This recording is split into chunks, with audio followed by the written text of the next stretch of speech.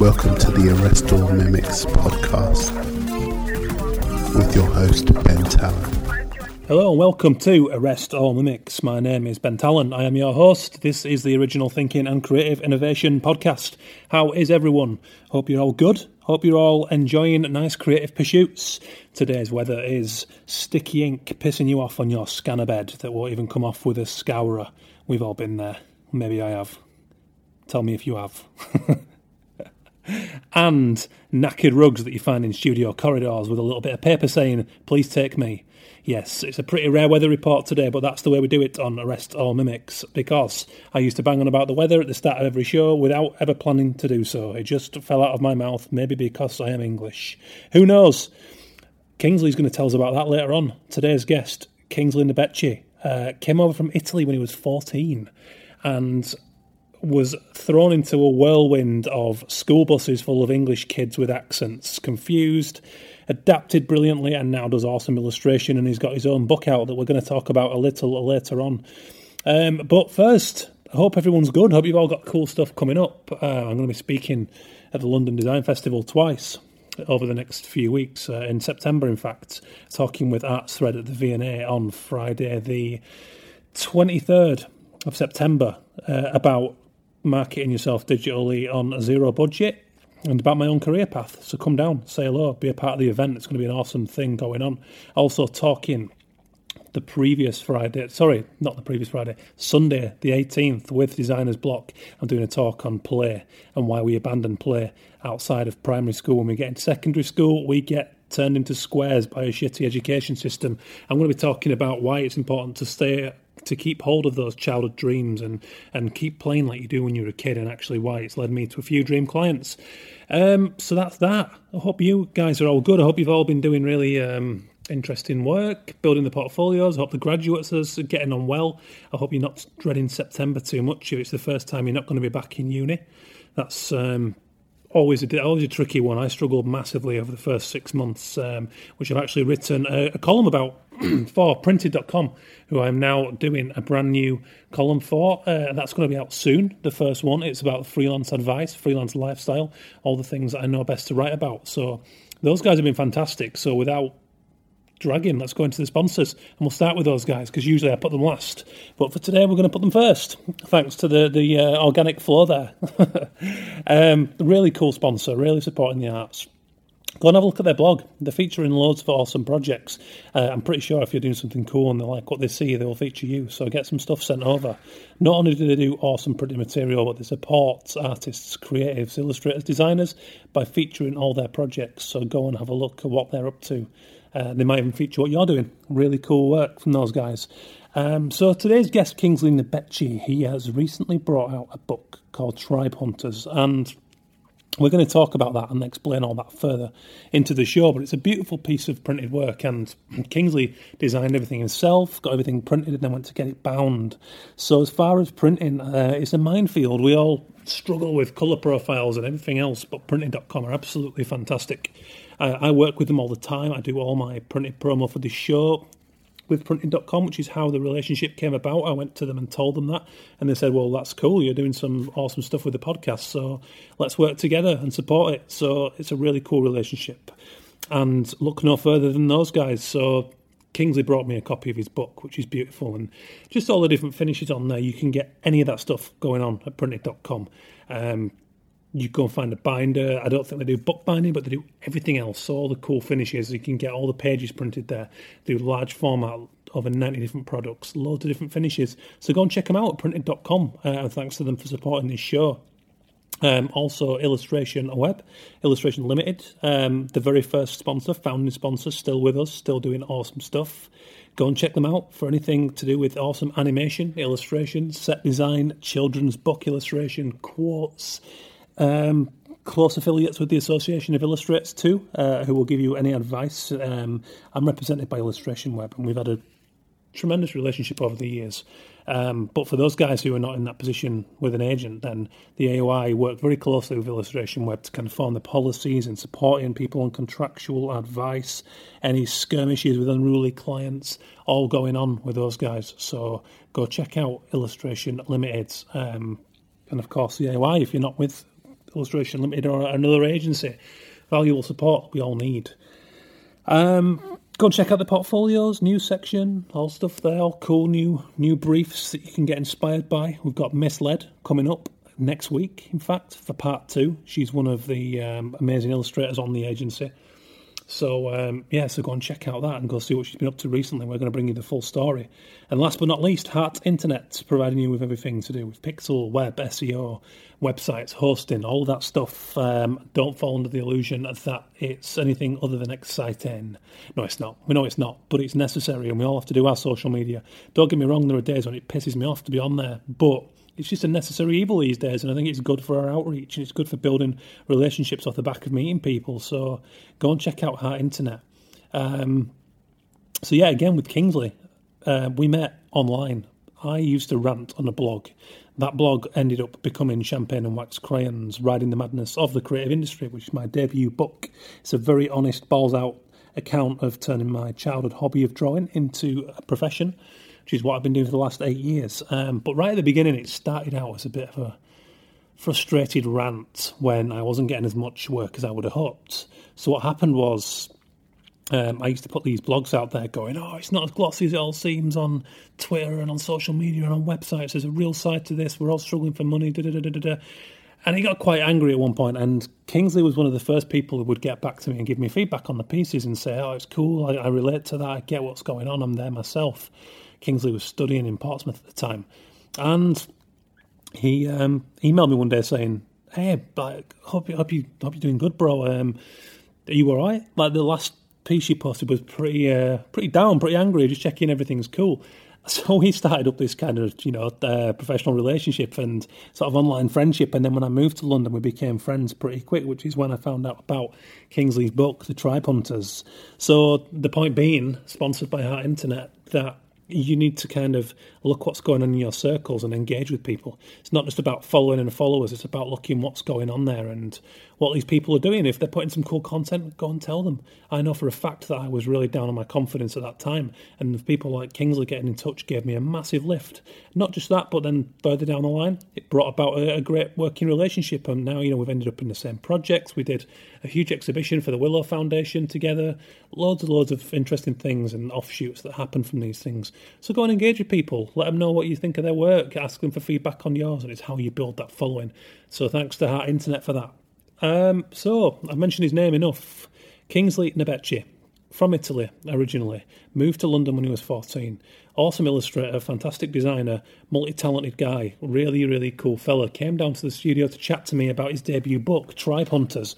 But the whole backstory is fascinating. When you think that Kingsley arrived here without really knowing the language and was thrust into the London school life, he's responded amazingly. I'm a big believer in kind of challenges like that life throws down, building a stronger kind of resolve. And if you look at the fact that Kingsley's gone straight out of uni to work with his dream client, iLoveDust, working for them as an employee, it's absolutely incredible. Now he's got his own book out. He's returned to London after a stretch in Portsmouth. He's doing really, really amazing work all of the time and really inspiring stuff. So just goes to show with these challenges we're all faced with, actually, the response that you make is what makes or breaks you. So it's a really good story, and Kingsley's going to tell us how that felt integrating into a London school at 14 years old, not knowing the language. He's going to tell us how Tribe Hunters came about, what it means, what it is, what the theme is, and how it was important for him to write this story, to form the illustrative characters, these beautiful tribal kind of face-painted people, all based on this post-apocalyptic world. He's going to tell us all about how iLoveDust came about and how he juggled his uni work and actually working for them before he'd even graduated. We're going to talk about Portsmouth as a place, how he chose to go to uni in Portsmouth because iLoveDust were there. That's how much he wanted to work with them. And we're going to talk about the whole idea that you can manifest these ideas in your mind and turn them into reality as if you're positive and work hard enough. So it all gets a bit spiritual, yes. So, yeah, he talks about working at night because the people who distract him most are asleep, which made me laugh a lot. And we're going to talk about all that and everything in between. Lovely fella, inspiring bloke. So go and check it out. Have a listen to the conversation. Let me know your thoughts at Arrest All the Mix on the Twitter. I've shut down the Facebook account now because I was just managing too much social media and it was pissing me right off. So I've locked that down now, and we're just on the Twitter. I'm keeping it down one channel. Email me through my website if you need to get in touch directly, but the Twitter is now the main channel. Hit me up on there. Get following, and there we are. That's the thing. My own contacts on the website, hello@bentalon.com, so don't hesitate to use that also. Let me know your thoughts on previous shows. The last one was awesome with Jane Bowyer talking about feminism, inspiring women in Manchester, and her amazing exhibition, Women in Print, which is still going on, I believe, to the end of the month. Might be finished by the time this comes out, but it's moving on to different venues, including Victoria Wood, Emmeline Pankhurst, and all these cool designers depicting these inspiring women who've done awesome things. So go and check that out. 10-year-old freelancer, Liam Gore, went down a treat. There's another one. Go and check out the archive. Shout about this show. Help me out. Leave me a review on iTunes. Nice one, guys. So straight to it. Thanks to the sponsors again. heartinternet.co.uk, illustrationweb.com, printing.com. Enjoy the show with Kingsley Nebechi. Who did you in this book? Who did you model these on, or did you work from reference, or is it totally imaginary? Yeah, it's like it depends on what I'm drawing. I think I like to use reference, but I can also draw without reference. But it takes me a lot longer to do it. Yeah. I think in this situation, because obviously I was working full time for iLoveDust as well, is one of those situations where you have an image of what you want in your head. Yeah. And you think, okay, as soon as I get home, I'm gonna literally just draw that and just get right down to it. Yeah. And I mean I have to work from reference. It's like as a kid I would sometimes draw from my imagination, but 9 times out of 10 I was drawing portraits of footballers and whoever else. So I always worked from an image, and I guess I always have done. I suppose I could, like you say, I probably could work from imagination, but it would be more time consuming, because you'd have to. I suppose you have to draft and redraft and all that. Exactly. It's like it's almost like when I used to draw with no reference, you kind of just like do these, like divide the page in like different sections just to get the proportions right, and even that just takes a bit of time, and you just end up wasting a bit of time. Yeah, that's it. Yeah. So where are you? You're from? You were born in Italy, right? Yeah, Italy. Yeah. Okay. Siena, which is near Florence. Okay, I've never been to Florence, so I'd love to. It's wonderful out there. Yeah, wonderful. So, and did you grow up there, or did you move to London? Yeah, I was born there, and then moved to the UK when I was 14. So almost 11 years ago now. Yeah, that's cool. And so 40, right? Okay, so do you speak like Italian? Yeah, I still speak Italian to my parents. I'm trying not to forget it. I just kind of just do little things like watching Italian shows, just to like. That's good, because subconsciously, I guess you'll be soaking it up still. Yeah. I don't know. It's just one of those things. It's just I never want to lose it. It's just. Well, why would you? I would love to speak another language, but actually now with the amount of things I'm doing, finding the time to do that would be very difficult. So it's kind of like, I'm not going to say the ship sailed, but it's like if you've got it, keep it. So that's cool. So did that have an influence on your work growing up? Yeah, totally. I feel like, especially with architecture, and the appreciation for details and stuff, and I always try to do that in my own work as well, like smaller details. I like going back to things and noticing small, like even like tattoos and like specific characters. Like, I never noticed that before. Kind of like. Yeah, I like people to kind of do that. So I can see that actually, right from this early stuff I saw of your work. There is a lot of attention to detail, which I think is one of its strong points, without a doubt. I think just things like in this book, which we'll talk about in a bit. The facial tattoos and jewelry and all those kind of little things. That's what captures you. I guess it can hold your attention on each one. That's just my take on it, but I think. So is that something? So you say architectural? Is that you mean from growing up in a place like Florence? Yeah, like Florence. Yeah, my dad is an architect as well, so okay, wow. I think that's where my love for drawing comes. Yeah. And he used to take me to his studio because he used to work for a company, and then they had this massive office, and then like lots of different tables and stuff, and he used to just bring me there for the day, and I literally just draw random things, and I think that's where I kind of like realised I really like drawing. So. Yeah, that's really interesting. Yeah, I guess you do take your lead, don't you, from the people you encounter early on, specifically parents, I guess. Yeah. So was your mum creative too, or? No, but I think the reason why I draw so many patterns is because when she got on the phone to her friends, she used to draw these like patterns on like these pieces of paper. Oh, okay, yeah. And yeah, she did so many of them, and in like so many different pieces of paper. And I used to look at them and think like, are you gonna throw this away or just like? Yeah. So I used to keep them. So the value in those. Yeah, but I still remember them. Like they're still fresh in my mind. Like, and they're very similar to the patterns I draw. But I didn't really notice until I started drawing the patterns for the book. Yeah. And then you can have a mental flashback. Yeah, because it is weird. I mean, I think a lot of people do. I certainly used to do that on the phone, but there's something nice about how absent-minded and how subconscious those patterns are. It's not brief. It's no reason. It's not really. I guess it's just clearing the subconscious while you're on the phone to someone. But that'd be a good book, wouldn't it? Yeah. Compile all the sort of phone doodles of people doodles, from pre-mobile through phone doodles. Cool. Depending on who you're talking to on the phone as well. Yeah. That'd be cool. the landline drawings. Maybe that's what we could call it. on hold from your mobile or Wi-Fi provider. Yeah. It'll be like a really messed up pattern, I think. Yeah. See the anger. Yeah. The point where you break through the nib and it's just like grinding it on the page. Exactly. But I don't know, I get a kick out of drawing something for a bit of time and then zooming out and then seeing all the detail and it's like how it's coming together bit by bit. And I don't know, I just love detail. I just like love adding like lots of detail. I wish I could just like find an excuse to spend like a month on like drawing one thing and make it super detailed. But I could never excuse that. I could never just like. Maybe you should sort of get a massive sheet on it, or just cover a wall in paper, and then whenever you've got 5 minutes, or maybe just whenever you are on the phone, just return to it and sort of and just let it. That's a good idea. Actually. Let it happen organically, and then you're not setting a deadline or a project. It's just it is what it is. It's there, and it'll develop over time. And then when you decide it's ready, you can start to scan it. I don't know, scan it, photograph it, however you would document it. Scanning that big sheet of paper would be like.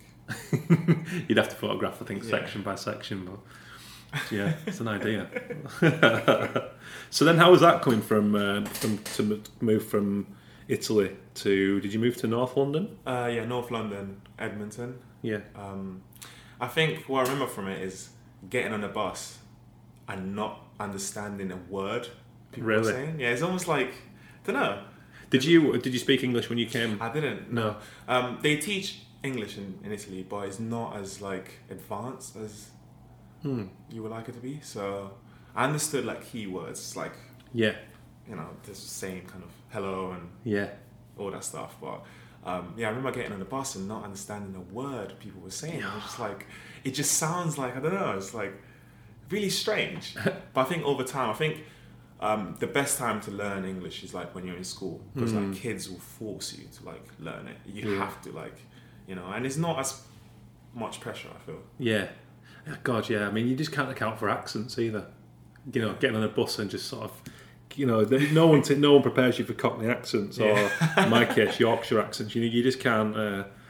You can listen to all the tapes you want. You can listen to all the Michelle Thompson in the world, but when it comes to like a Cockney accent on a bus, you just got to get stuck in and sort of learn that there and then. There's no way around it. Oh God! So that's interesting. Okay, so did your why did you move in the first place? My dad just wanted to like work out here. He felt like it was a good move for us as well to kind of like in the future, I guess. So.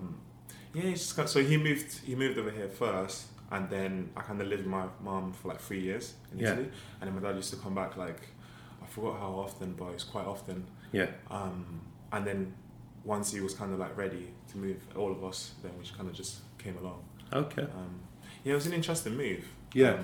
It's funny because my mum was like, "Oh, we're gonna go on holiday," and I was like, "Oh, cool." It came to like the end of the summer, and my mum was like, "We're not going back," and I was like, what? It's like, what? You just But yeah, it was pretty interesting. I think it's like when you're a kid, you don't really understand things like that.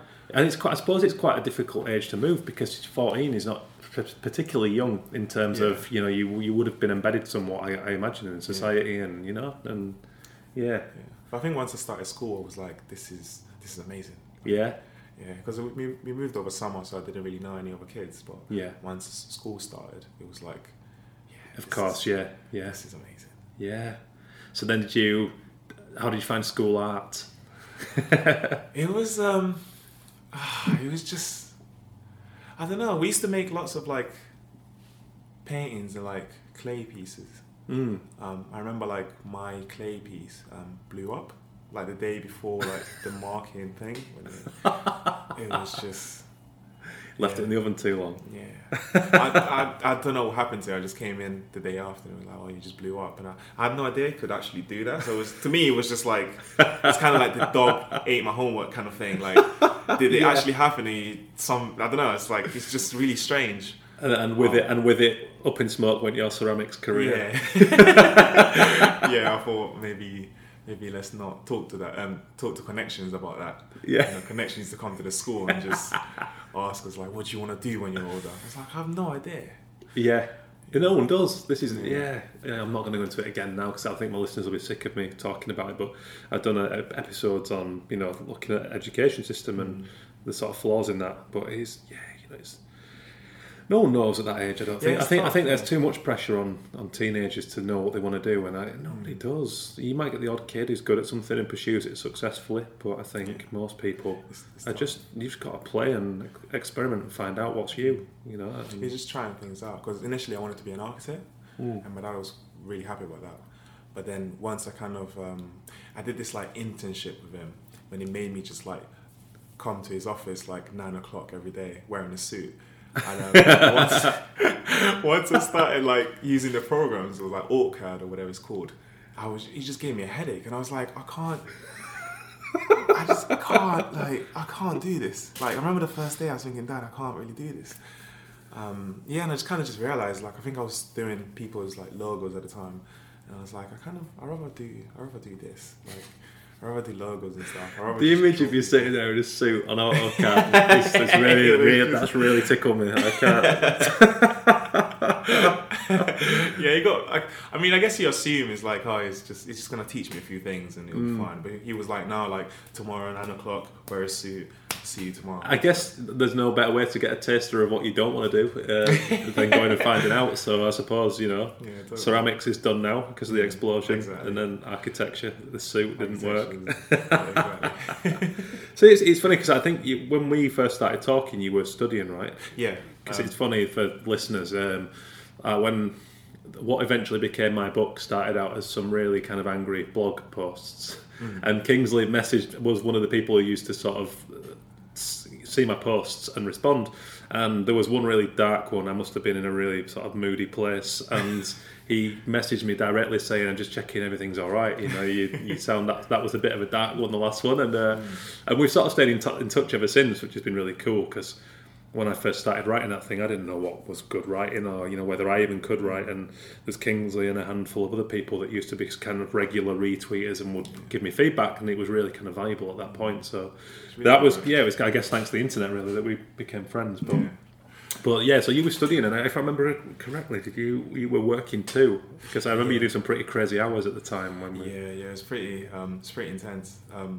University of Portsmouth. The first year was really cool. It was like the typical first year when you just like not turn up to lectures and just like.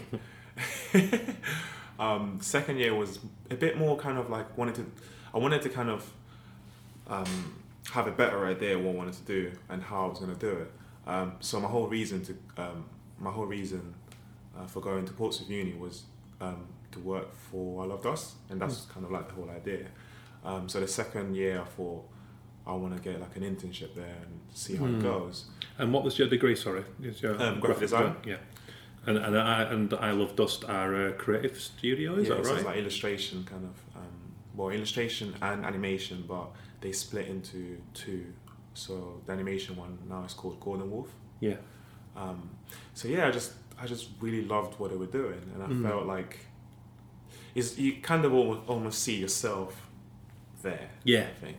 You manifest a dream. Yeah, it's almost like when you go into a shop and you see a jumper, you kind of like picture yourself in it. Yeah. It's kind of like that. Well, I'm a big believer in that. I think if you see that and you really want it, and I think over time you gradually start to work towards it.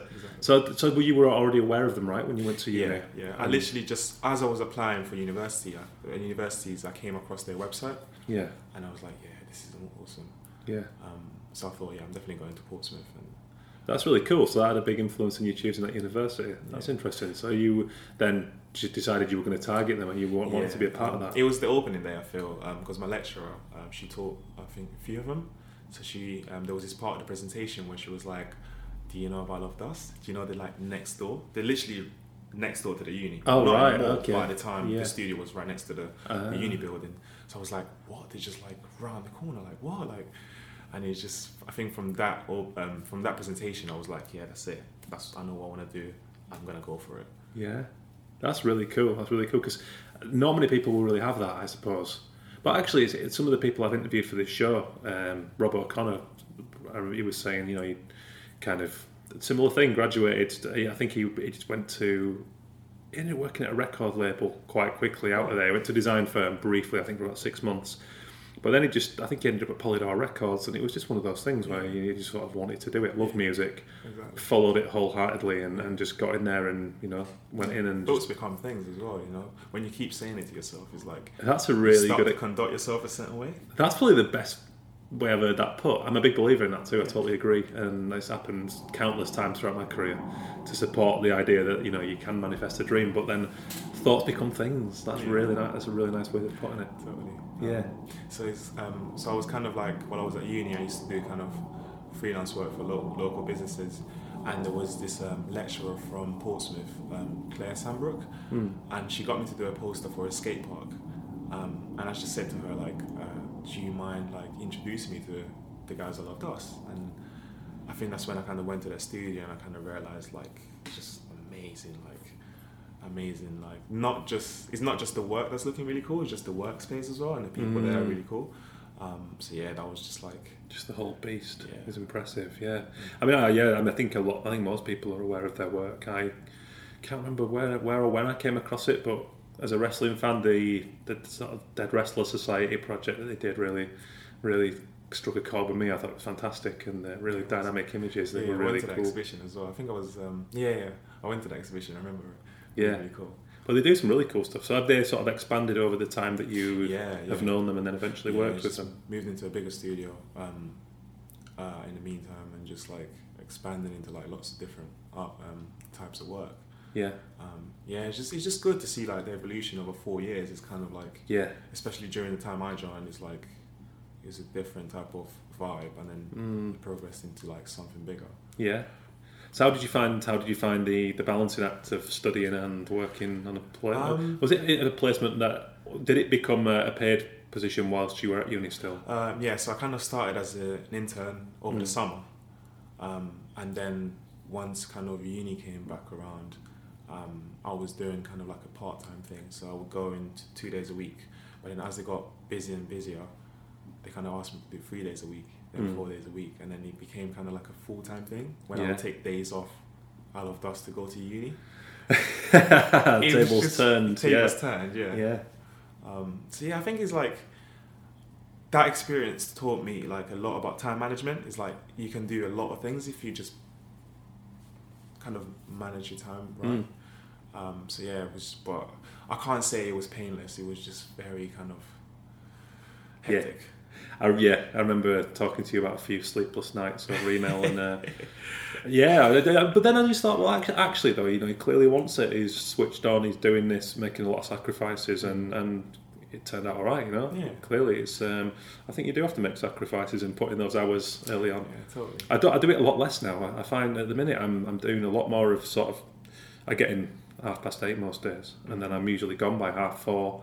Which is still a full working day, yet I still feel guilty about leaving at that time because I was, I used to do 12 hours a day as routine. But that's when you start, and I think when the fire first starts and you're passionate and you think, I've got a real shot at doing this, then that's when you kind of go off the edge of a cliff and you just really submerge yourself in it. But what's happened over time is I've now started to appreciate, actually, if I manage and focus my time better and get my head down when I am working, I'll remain a little fresher, but also I can use that extra time to go, I'm in London now, so I'm trying to meet as many people as humanly possible. So what's happening now is I'm chipping off at 4:30 to go to an exhibition, or I'm meeting someone for a drink every day. But it's good to do that. But it's having major benefits, the network's expanding at a rapid rate, and so you've just gone freelance, right? Yeah, just gone freelance. Yeah, I kind of decided to do my own thing. Yeah. So did you feel like you took a lot from the iLoveDust work? Yeah, totally. I think it's like a technique, almost like a technique, and the way of working is like, it's just hard work and being really focused and doing things a certain way. They've kind of got their own thing. They kind of got their own way of doing things. It's like I used to take a lot longer to draw things before I started, but then once I kind of started with them, I kind of got it a lot quicker doing things and thinking on my feet, and always kind of like, being smart with things. I used to have this thing where if I was kind of spending like 3 hours drawing something and it wasn't working, I would literally just like, I didn't mind just keeping it as it is, because it's like, I spent 3 hours in it. But I think after working at iLoveDust, is like, it's important to make sure something, you just don't give up on something, you keep at it until it's working. Yeah. And I think that's helped me a lot. It's almost like when something is not working, instead of just dropping it and just like leaving it, stay on it, like keep trying and trying and trying, and then once you get the final product, you almost feel proud of yourself that you didn't just give up on it. Completely. It's like we were saying about the pieces we were just looking at. We're in my studio and I was showing Kingsley some portraits I did of Omar Abdulrahman, who's a Middle East footballer, one of the most famous people in Dubai, I think. And anyway, there's a really nice portrait that I like that I've got on my wall, but we didn't use the final one because we had to tweak it for a variety of issues to get the brief right. And it felt, when they came back and said that, like you said, it's like, oh god, you kind of lose the enthusiasm a little bit. But it's your ability to keep on through that bit and see it through and understand why that change needs to be made. And then ultimately, I loved what happened, where it went, and it just makes it better, doesn't it? It's just like, it's like, okay, this is not working, but I'm good enough to make a new one that's going to look just as good, if not better. Totally, yeah. And I've ended up with a nice little original for myself, which is cool. Yeah. So that's cool. So okay. Why did you decide to go freelance? Did you want a new challenge? A new challenge. I never really liked feeling comfortable or feeling like I don't want to say a routine, but it's almost like, obviously after like 4 years, you kind of get into this thing where I know what I'm doing, I know what was expected of me. It's like, it doesn't really feel like a challenge anymore. So I like to kind of put myself in a situation where I have to get better. I have to like move forward and stuff. So I just sort of probably like the right time. I think it's a bold decision, but also a good one. Change is really healthy, and I think, like you say, you can do that sometimes when you get in that company you want to work for. It's brilliant, but then, like you said, how long can that go before you do start to see things come back around and start to repeat themselves? And I think as creatives, it's almost like progression. Like, I started as an intern and I was kind of like pretty, like getting into it and learning things, and then you come to a point where you know quite a lot, and you're almost kind of looking after interns, like, and it's just like, okay, but I know enough to kind of take a shot at this. Your stuff's evolved at a phenomenal rate over the last few years, which obviously will be a lot of it down to that, but also it was good to begin with, and I think it's good because now once you are on your own, then there is a freedom as well that around the briefs you can always you can do what the hell you want, really. You're not, if you're working long hours, it's long hours for you and you reap all the rewards, so that's one of the big benefits. I've always kind of, I don't know why, but I work really well at night. I'm thinking is because people that usually distract me are sleeping, but I'm not sure is that, or I just I don't know, just a peaceful time to work. Early mornings and nights. I think afternoons are just like very difficult for me sometimes. I agree, actually. I mean, I'm like I said, I'm in here in the day always, but between 1 and 3, I'm rubbish. I'm really bad. Like I just too many cups of tea, and then and I just don't know where that time slot goes. And then when it gets into later afternoon, I seem to be firing on all cylinders, and right into early evening. Maybe I should change up my working pattern. But I know what you mean, and I know a lot of artists who say that about night time actually as well. Like when I was at uni, like I could stay up until like 4 o'clock and get lots of it done, but then it'll be like 3 o'clock. It would just felt like I was just forcing myself to do something I didn't want to do.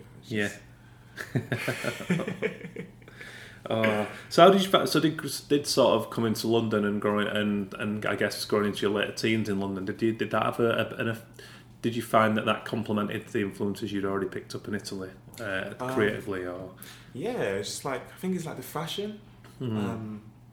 It's like such a big difference in the way people dress and the way people talk and mannerism and all that stuff.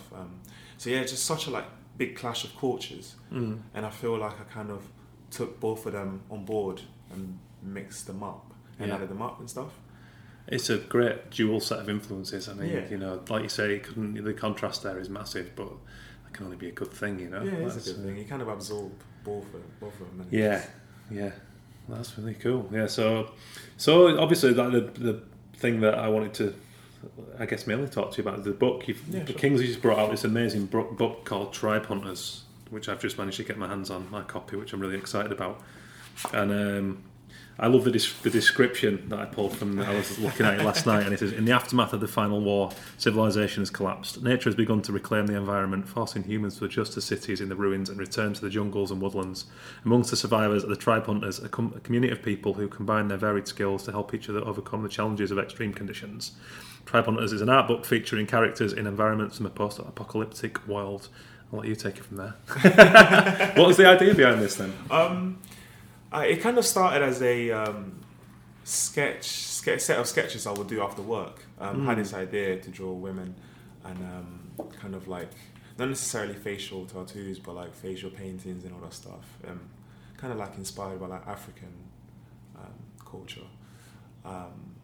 And then over time, I kind of like collected 4 of them, and I was like, okay, like I really like doing this. I'm gonna keep on doing it. And then I thought I should do a book. I should do a whole book of them. And yeah, I kind of started it like, I think I want to say almost 2 years ago. But it's kind of like as you get better and better, you kind of want to redraw things and update things. So yeah, just kind of, I don't know, it's kind of just like slowly built itself up. Yeah, it's really beautiful. I mean, your colours are stunning. I really love your use of colour. It's quite a limited colour palette, actually. Yeah. Was that a conscious decision? Yeah, I kind of wanted to use like the same kind of colours. Yeah, I just didn't want to I didn't want it to look too different, like the pages being too like... You know, it really benefits. It really works as a set because of the limited colour palette, I think. If it was over garish and everyone was quite different, I don't think it'd have the same appeal as an individual work, you know? Yeah, totally. I think it's really cool. So do you are you into like comics and artist books? Yeah, totally. I think I blame it on Tank Girl, I think. Tank Girl, I can see you're not the only person who said that. Miss Led also is influenced by Jamie Hewlett's work and Tank Girl, and I can see the same influences actually. Like, it's literally the first comic book I ever bought. And it changed everything. Yeah. Like everything. I remember getting a copy of it and thinking like, this is amazing, and it really inspired me to like, because I think Jamie Hewlett is quite kind of shows his personality through it. It's kind of massively. There's such attitude to each of the characters. Yeah. I would say the same thing of yours. You know, there's a real personality in each of these tribe hunters. Yeah, I was kind of really inspired by it to do the same things, like, you know. Yeah, I can totally see this working, you know, with the narrative as an actual comic. Be interesting to watch that space and see if... Yeah, totally. But it's I think before when I decided to do a book, I didn't want to just draw random images. I kind of wrote a story for it, and then that kind of helped me to draw the rest of the book. Because I kind of knew what the characters were doing. Yeah, give you the essential parameters. Yeah, exactly. So it kind of gives you a guideline of what you need to draw and what's left to do. And yeah, you know, some of the locations in here are fantastic as well. Is that from imagination, or did you seek reference for those?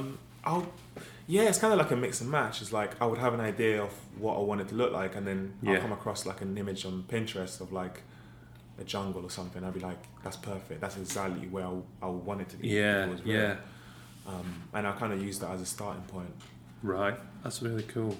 And you, so I mean, putting a book together, I think it's one of those things that everyone's got an idea for a book. I've had so many over time, and obviously I released one that's more of an autobiographical book, but actually I've never done a sort of artist book. How did you start about, you know, going about producing that and actually physically putting the thing together? I know you did a crowdsourcing campaign. Yeah. How did you find that? when I had the book almost finished, a friend of mine was like, "You should do a Kickstarter," and I had no idea how it would work. But researching and kind of understanding how it would go, I thought, oh, this is a brilliant idea. I could almost do like T-shirts and posters as well as the book. Yeah. And it turned out to be a great idea, and it was a good way to promote it as well, and to kind of have it floating around. Yeah. In different places.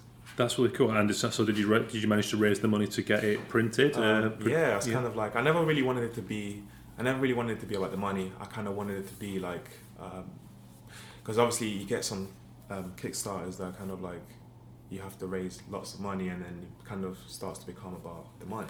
Yeah.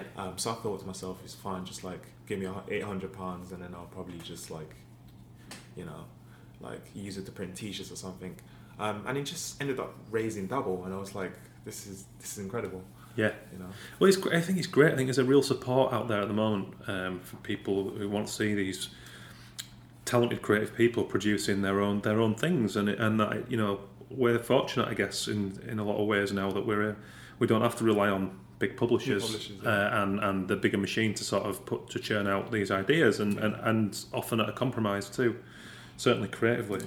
I feel it's good to understand the process as well. It's like, obviously, if you go straight to a publisher, there's so many things that go on that you might not necessarily be aware. I mean, not like understand, but I think through putting my own book together, I can sort of understand what they go through. And I know the possibilities, and I know all that stuff. So it's really, really, really cool. Would you say your iLoveDust work was useful in terms of? I imagine you would have learned, things like printing techniques, the color, the color. There's a lot of things to think about with the book. It's a very strong, colourful book, and if you get the wrong colour profile for printing, we all know the minefield that brings about. So it's just there's that's the thing. That's the good thing about iLoveDust is like there's different people that specialise in different things. So there's always someone you can talk to if you want to know something. Yeah. It was the great support, I think, in contacts and getting the right printer. And you can almost come across the book on the shelf and be like, who printed this, and what's their email and stuff, and it's pretty good for that. That's really cool. And who did print the book in the end? Opal Print, printing company in Bath. Okay. Opal, really did you say? Yeah, Opal, yeah. Cool. Really, really good company. I'll keep them in mind, because I'd certainly love to do a book. The project I was telling you about with Andy Cotterill, the music one, we certainly got ideas to look at where we can produce that in a book. Yeah, because every one of the people we have in that project are a cult figure, and we would like to chat to the sort of the fan of each of those artists, and sort of do the lettering of the quotes of why they've what resonates from that person. And I think it's crying out to be an artist book. There's so many. I mean, do you shop in Magma? Do you go to Magma? No, I don't. It's mainly like Amazon and like random shops in London. Yeah, I'm literally the worst. I could check out Magma Books. There's one in Covent Garden. I think there's one in Clerkenwell. Yeah, I think there's one in Clerkenwell. I've probably been in it, but you probably would have. Yeah, they're fantastic. It's just a mecca for design magazines and artist books and this kind of stuff. I've got my book now in a couple of their branches. You should try and get some stock. I don't know if that's a route you want to go down, but this would be perfect on the shelf in Magma. But I used to go to the one in Manchester when I was studying in Preston. We used to jump on the train, and I could spend the whole afternoon in there just looking through all the sort of design porn. And and there were so many cool books. Do you know Tom Gold? I came across Tom Gold's work. He does artist books all the time, and he does these sort of comic books, really obscure stories. There's one called Guardians of the Kingdom, and it's just these two guys in the middle of nowhere guarding a huge fort that's never going to be under attack.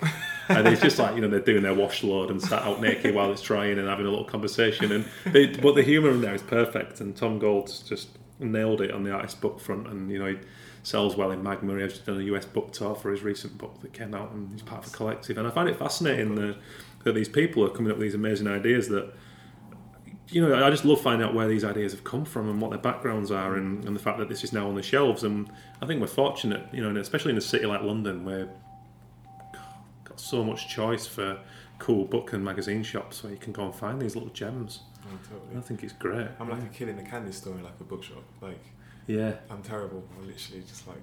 Yeah, I think a lot of us are creative fools. I think it's one of those situations where if I ever won the lottery, I'll probably just buy a truck and just like go to the bookshop and just. Yeah. How much? For the whole shop? Yeah. I mean, my bookshop is pretty bare in here, but I'd love to just load that up and have all these things going on. Just give me the whole shop. Yeah. So where can people pick up your book? It's sold out at the minute. So, oh wow. Okay. Yeah. But I've been kind of like considering doing a reprint. Yeah. I'm kind of like trying to decide whether I want to do it or not. Yeah. But I don't know. Worst case scenario, I'll probably bring out another book. Yeah. Yeah. And that isn't even worse, but it's going to be quite sought after. It's awesome. Well, if listeners get the chance, do go and check out Tribe Hunters on Kingsley's website and give him the demands to do a reprint. I think he deserves it. Thanks. Really cool stuff. So, are you sticking around in Portsmouth, or what's the plan next after now? I kind of just want like a bit of a change, I feel, because obviously I know Portsmouth really well now, but I always feel like really inspired when I go to different places, especially Italy. I try to go back like every year or two. It's just like a different environment and like different people, and like you never know where inspiration comes from. Like, especially with me, it just hits me out of nowhere. It's just like I could see someone wearing a specific scarf with like a pattern in it, and I'm like, that's really cool. Like, yeah, it's giving me an idea for something else. Yeah, and I think with travel as well. I think, and not just travel, but I think if you're just open and your eyes are open when you're out and about, the subconscious is constantly taking in visual stimulus, and I think you just don't know where that's gonna or how that's gonna regurgitate in however long, and those seemingly random ideas, when they just sort of spring out of the back of your mind, I think they've been stored up from somewhere, and I think that's why it's healthy to get out of your comfort zone and force change. So I think it's a good move when you feel like you've hit not necessarily a ceiling in a place, but actually you've done that place. Yeah, exactly. I think it's good to move sometimes, or at least to seek travel to other places and keep, I like doing keep that going. going. It keeps my mind fresh. It almost keeps me like learning new things. I mean, I've been in Portsmouth since the beginning of uni, so yeah, kind of like it's easy to get comfortable and just like all that. I did the same thing with Preston, and moving to Manchester, transformed everything, and I'm very excited to see what becomes of that. Yeah. So, okay, for the last bit, I'm going to do the Shark in the Tank section, where I ask my guests. It seems to change every episode, but I now have finally settled on asking a guest to give me something. It could be right now, or it could be an all-time thing. Something in the creative world, anything at all, a theme, a book, anything. There's something that you like and dislike, something that gets you out of bed in the morning, and something that's a bugbear, that kind of thing.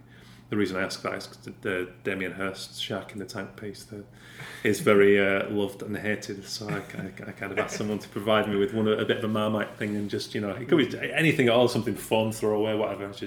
It's an open book, really, but I'm just... I always like something, something that I like, and it's something that I dislike. Yeah, it can just be right now, or an all, something that you've always loved or hated. I think at the moment, could it be anything? Absolutely anything, Absolutely anything. At the moment, I'm appreciating really good TV shows. Yeah. The way things are shot, and obviously as an illustrator, you capture moments.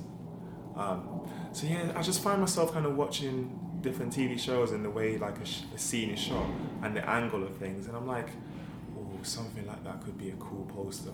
Yeah. Like the way like the angle is, and recently I did a piece for an Back to the Future exhibition, so I kind of went back to watch all the films, and I was like, I saw like a specific scene when the car was in the air with the thunder, and it was like a piece of like it's kind of like a party banner hanging from it, and I was like, oh, that would be really cool for a poster. So I think at the moment I'm really kind of intrigued with movie scenes and like the way they're shot. One thing I dislike, how busy London Liverpool Street is. I feel like... That's a great answer. Good answer. Well, it's been a pleasure, Kingsley, and thanks for your time. And lastly, where can people check out your work? It's kingsleynebechi.co.uk or on Instagram.com/kingsleynebechi. Brilliant. Thank you. Thank you. Just the story of Kingsley moving from Italy, it's the kind of story you imagine now. You think back to how hard school was anyway, in terms of just getting on with such a crazy range of people and fitting in. But coming over from another country and not speaking the language fluently, wow. I hope you found that as motivating as I did chatting to him. Can't wait to catch up with him again soon. He's now based in London. I think he's moved on from the Portsmouth scene for a new challenge. And, of course, like you said, go and check out all his work on his official website, kingsleynebechi.co.uk.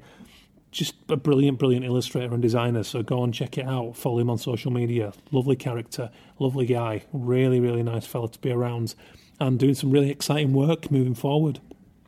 So thanks again to my sponsors, heartinternet.co.uk, illustrationweb.com, that's Illustration Limited for illustration, animation and lovely ink. And last but not least, printed.com, doing an ever increasingly great job of putting the show out there, sharing it, supporting the creative industries. Excited to tell you that soon we're going to have a little column going on. I'm going to start writing a column about freelance lifestyle, freelance tips and advice in the creative industries with printed.com, so keep your eyes peeled for that. Again, we wanted to build that relationship and take it forward, so that's coming up soon. I'm going to be doing a talk at the London Design Festival coming up soon as well on, why we abandon play when we get into sort of teenage years and how school trains that out of you when you've been taught to be creative as a kid, and how clinging to that and retaining that can really bring you dream clients. So that's coming up. That's going to be on Sunday, the 18th of September. At the Oxo Tower. So keep an eye on my social media. I will send out further details of that moving forward. It's going to be fantastic. Linked up with Designer's Block for that, and I'm also doing a talk at the V&A Museum with Art Thread. That's going to be on Friday the 23rd of September. So busy times. I'm getting quite involved with the LDF this year, so look out for that stuff. Thanks as ever, guys, for tuning in. Let me know your thoughts at Arrest or Mimics on the Twitter. Hopefully going to hear some more feedback on this show and your thoughts on Kingsley and all previous episodes and who you want to hear moving up. Delighted to say next week we've got round 2 of Misled coming up. Yes, the most popular guest so far. She's coming back to tell us about an amazing year. So until then, cheers as ever for checking in.